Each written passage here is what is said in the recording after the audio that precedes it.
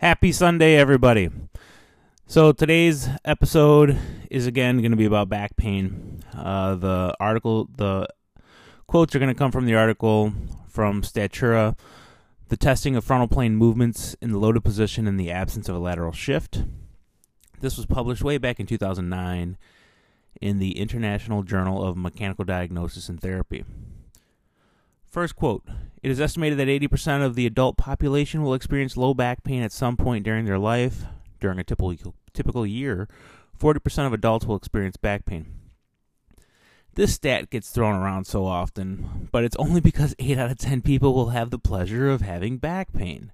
Okay, a majority of us will become a statistic. I've already had back pain during my lifetime. That's radiated down my right leg, and using MDT principles, I was able to clear it up within a day. Very few people will live their life without going through an episode of back pain. So, I've been watching Reading Rainbow with my daughter lately, and a quote that keeps coming up is, the more you know. And so the purpose of this podcast and the purpose of this episode is to educate patients, right? It has been reported that up to 90% of patients referred for low back pain cannot be given a specific anatomical diagnosis. Okay, think about this. Most people that I see just want to be educated. How would you feel about going to your doctor to better understand what your problem is and being told that you have back pain? It gets me every time, right? So the patient walks into the doctor's office or the physical therapist's office and says, my back hurts. And after all the examination, the end diagnosis is back pain. Okay. The patient knew that part already. Okay. Everyone wants to know about the exploding disc or the pulled muscle or the dum arthritis. Typically, there's not one cookie cutter answer to your pain. And 9 times out of 10, we cannot state with certainty what the problem tissue is that's actually causing your symptoms. So, if you're at the doctor and the doctor says, well, you have back pain and there could be a bunch of reasons for this symptom, that's a really good doctor. Okay? If we try to attribute one tissue to your pain, we're taking a guess, because only 1 out of 10 times can we actually do that. Okay, the next quote. The MDT model involves a movement examination in which single and repeated end range movements are performed, and the patient's response to these movements is assessed. Okay, so that's a lot said, but big picture, in order to figure out how your symptoms respond and to better understand your symptoms, you will have to be moved while in our presence. This statement above does a good job of explaining MDT, otherwise known as the McKenzie method. You will be moved not once, but tens to hundreds of times in order to determine what makes you better and what makes you worse. Once this is figured out, the rest is easy. Avoid what makes you worse and continue to do what makes you better. I spent almost $80,000 to go to PT school in order to learn this. Okay, it's a little bit more complicated than this, but not much. And that's been part of the stigma against the McKenzie method since I've been studying it, is that it can't be this easy. So if you would rather, I can look very pensive and give you 20 exercise and treat you for months on end, or I could smile, show that I got this, and treat you for only 6 to 8 sessions. It's up to you. I mean, at this point, you're paying per visit. I would much rather get you better as fast as we can. The next quote. When a specific movement or a combination of movements results in the patient's symptoms being centralized, reduced, or abolished, it is said that this is the directional preference of movement for the patient. If a directional preference is found, this determines the treatment intervention strategy, allows the MDT-trained practitioner to make a provisional classification, then drives the principle of management. Okay, so I'm saying all this because I can't stress the importance of it all. We have a ton of research since Ron Donaldson, who's an orthopedic surgeon, came out with the term directional preference over 20 years ago. To make this very simplistic, many back pain symptoms are like a locked door. And when we find the one movement that makes your pain better, it's like the key to open the door. Many patients, anywhere from 49 to 64% of patients with back pain, can be unlocked with the right key. If the therapist is trained to find the key and use the key, it's like solving a Rubik's Cube, right? It's a puzzle. We need to figure out which movement makes you better.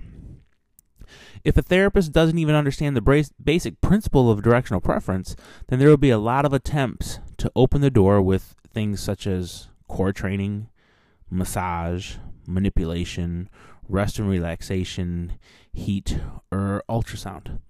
Not many of these have great evidence, albeit manipulation is growing in the research, for turning off back pain. Okay, so the next quote is, a lateral shift was not detectable upon visual inspection. Okay, so a lateral shift literally means that the patient is crooked. Okay, that's the quickest way to say it. The patient walks in crooked. They're unable to attain an upright position. When they attempt to change their position, it changes their symptoms. Okay, so I'm going to give you a story here. I had a patient many, many years ago. It was my first year in practice. I knew what I kind of knew what I was doing, right? But I wasn't that great. I'll be honest with you. Every year I've gotten better as a PT. In my first year, I knew the basic principles of MDT, but I didn't really understand the complexity of the system. And so I had a patient walked in with a lateral shift, and there are some rules to determine whether or not the person's crooked posture is relevant to the symptoms. But as a young know-it-all, I knew it had to be relevant. I mean, the guy was crooked. Anyway, I treated this shift for over 40 minutes trying to get this person to walk straight, and his symptoms weren't changing, nor was his posture improving. Okay, I called his wife back to the clinic, and I asked her to watch him walk. I didn't tell her what I was looking for, and I just said, what's the most obvious thing that you see? Because in order for it to be a lateral shift deformity, it must be obvious. She said, well, he looks like he always does. I'm like, what? What do you mean? Look at the guy. He's crooked. She followed with, now that you mention it, he is crooked, but he's always been that way. So I essentially let my eagerness to play the hero override the basic premise of ensuring that this being crooked was actually relevant and had something to do with the symptoms. I was wrong. Now, this guy got better in 10 minutes. It was press-ups. So after a few press-ups, he was pain-free, but he was still crooked. I didn't fix that. So yeah, the crookedness has to be relevant to the symptoms. Next, single movements were tested, demonstrated a major loss of lumbar flexion, moderate loss of lumbar extension, and minimal loss of side gliding. Okay, what this means is that the patient was unable to bend forward, had much difficulty bending backwards, and side gliding was not blocked much. Side gliding, most patients don't know what this is, and some PTs don't know what this is. Okay, so this is a movement of shifting the hips. One, like you're either holding a baby on your hips, or two, like you're trying to hip check somebody into the glass. Okay, this movement is important because it's more likely to test the problem area than just sideways bending. Okay, if your therapist has you bend sideways instead of side gliding, now that you've heard this podcast, try your best to educate the therapist about side gliding. And if your therapist still doesn't understand, it's hard to say that that's going to be the right therapist for you. Okay, there's research out there that talks about side gliding versus lateral flexion or side bending, and we've seen the research that roughly 95% of the problems occur at L4, L5, and L5S1. So we want to make sure that we're addressing that. I think I'm going to go into that study next year then. All right, so a study by Feinberg on 2,320 patients with low back pain demonstrated that the most common site of disc pathology was at the L4, L5, and L5S1 level, in combination followed by L5S1 alone. Side gliding in standing has been demonstrated to better isolate the lower lumbar segments than side bending. Most people may have back pain originating from the bottom two segments of the back. So if the bottom two segments of the back are the most symptomatic, then you want to test a movement that's going to actually assess those two segments. Okay, some of the theories on this are the lowest portions of the spine have to carry the most weight of any other portions of the spine. And so it may make sense that they may ask for help at some point. Okay, side gliding affects these two segments more so than sideways bending affects the bottom segments. So if I'm not testing those two segments, then why am I bother testing the patient at all, right? If we know that those two segments can cause issues and we're testing something that doesn't necessarily test those segments, I mean, it's okay if you want to test side bending, but make sure that you're also testing side gliding. And as a patient, you know, the evaluation should be fairly thorough. We should be moving you around a lot. Okay. Next quote. While there is no evidence to support the following, the author believes that the loaded position, standing, is more functional and therefore should be fully tested before testing unloaded or lying positions. All right, so I don't necessarily agree with it because the author just took a huge leap. When practicing MDT, it is taught, or better yet, drilled into us, that we should always follow the form, at least until you become credentialed, right? Until you become certified in MDT, you should always follow the form. Okay, and so the author of the study is no longer following the form, and that's not a bad thing. You know, in the article, he gives rationale for why some tests were done in standing and why some were done in lying. The biggest thing to understand is variables and knowing why you're doing what you're doing and when you should be doing it. Okay. Our primary goal is to understand how the patient's symptoms respond to certain movements. And when we see patterns or certain phenomenon, such as centralization after moving you, we can start to play with your symptoms like a fiddle. Okay, this means that we should be able to accurately predict what will make you worse and what will make you better. I personally like to test this to see if I'm right. You know, I will pull the patient through. I will put the patient through a little bit more symptoms than they have to be in for a short period of time. Okay, I'm a really nice guy, right? But in order for us to truly understand the patient's symptoms, we should be able to predict turning it on, turning it off.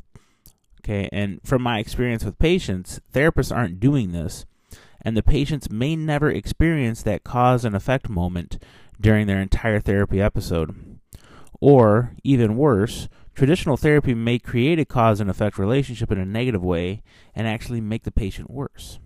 Okay, just know that it's not the patient's fault. Another story. I had a patient way back in 2009 that came walking into the clinic on crutches. Her diagnosis was sciatica, and I couldn't figure out why she had crutches. You know, I asked, and she said that she walked into one of the other clinics in the area and needed crutches to leave the clinic. Okay, the PT was performing hamstring stretches. Okay, and hamstring stretches are a common thing to hear about in PT. And actually, if you look at most pictures of physical therapists, like the box picture, you're going to see a PT in a polo shirt stretching a person's hamstring. Okay, first off, for you guys, I'm like 260, right? I don't tend to wear polos, and I don't have that chiseled jaw look. So, yeah, I'm not a big fan of that picture. But the patient in question responded rapidly. So a good book for you guys to look at is Rapidly Reversible Back Pain by Dr. Ron Donaldson.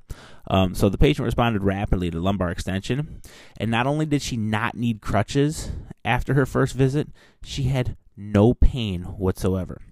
So the moral of the story, you know, not all therapists have the same knowledge, even though we all have the same baseline education. So patients should educate themselves in order to be better informed when going to see a healthcare practitioner. You know, if you're experiencing back pain or you know someone that would benefit from evaluation to determine how rapidly symptoms can be resolved, you know, give them my name. You know, you can find me on Facebook, Dr. Vince Gutierrez. You can find me on YouTube, Dr. Vince Gutierrez. You can find me at movementthinker.org.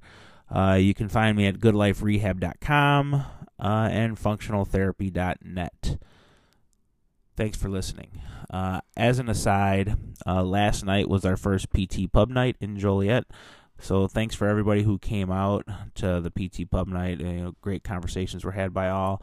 And I'd like to thank Jolanta Chervonka for following the podcast and Dom for following the podcast. Thanks everybody for listening. Have a good week.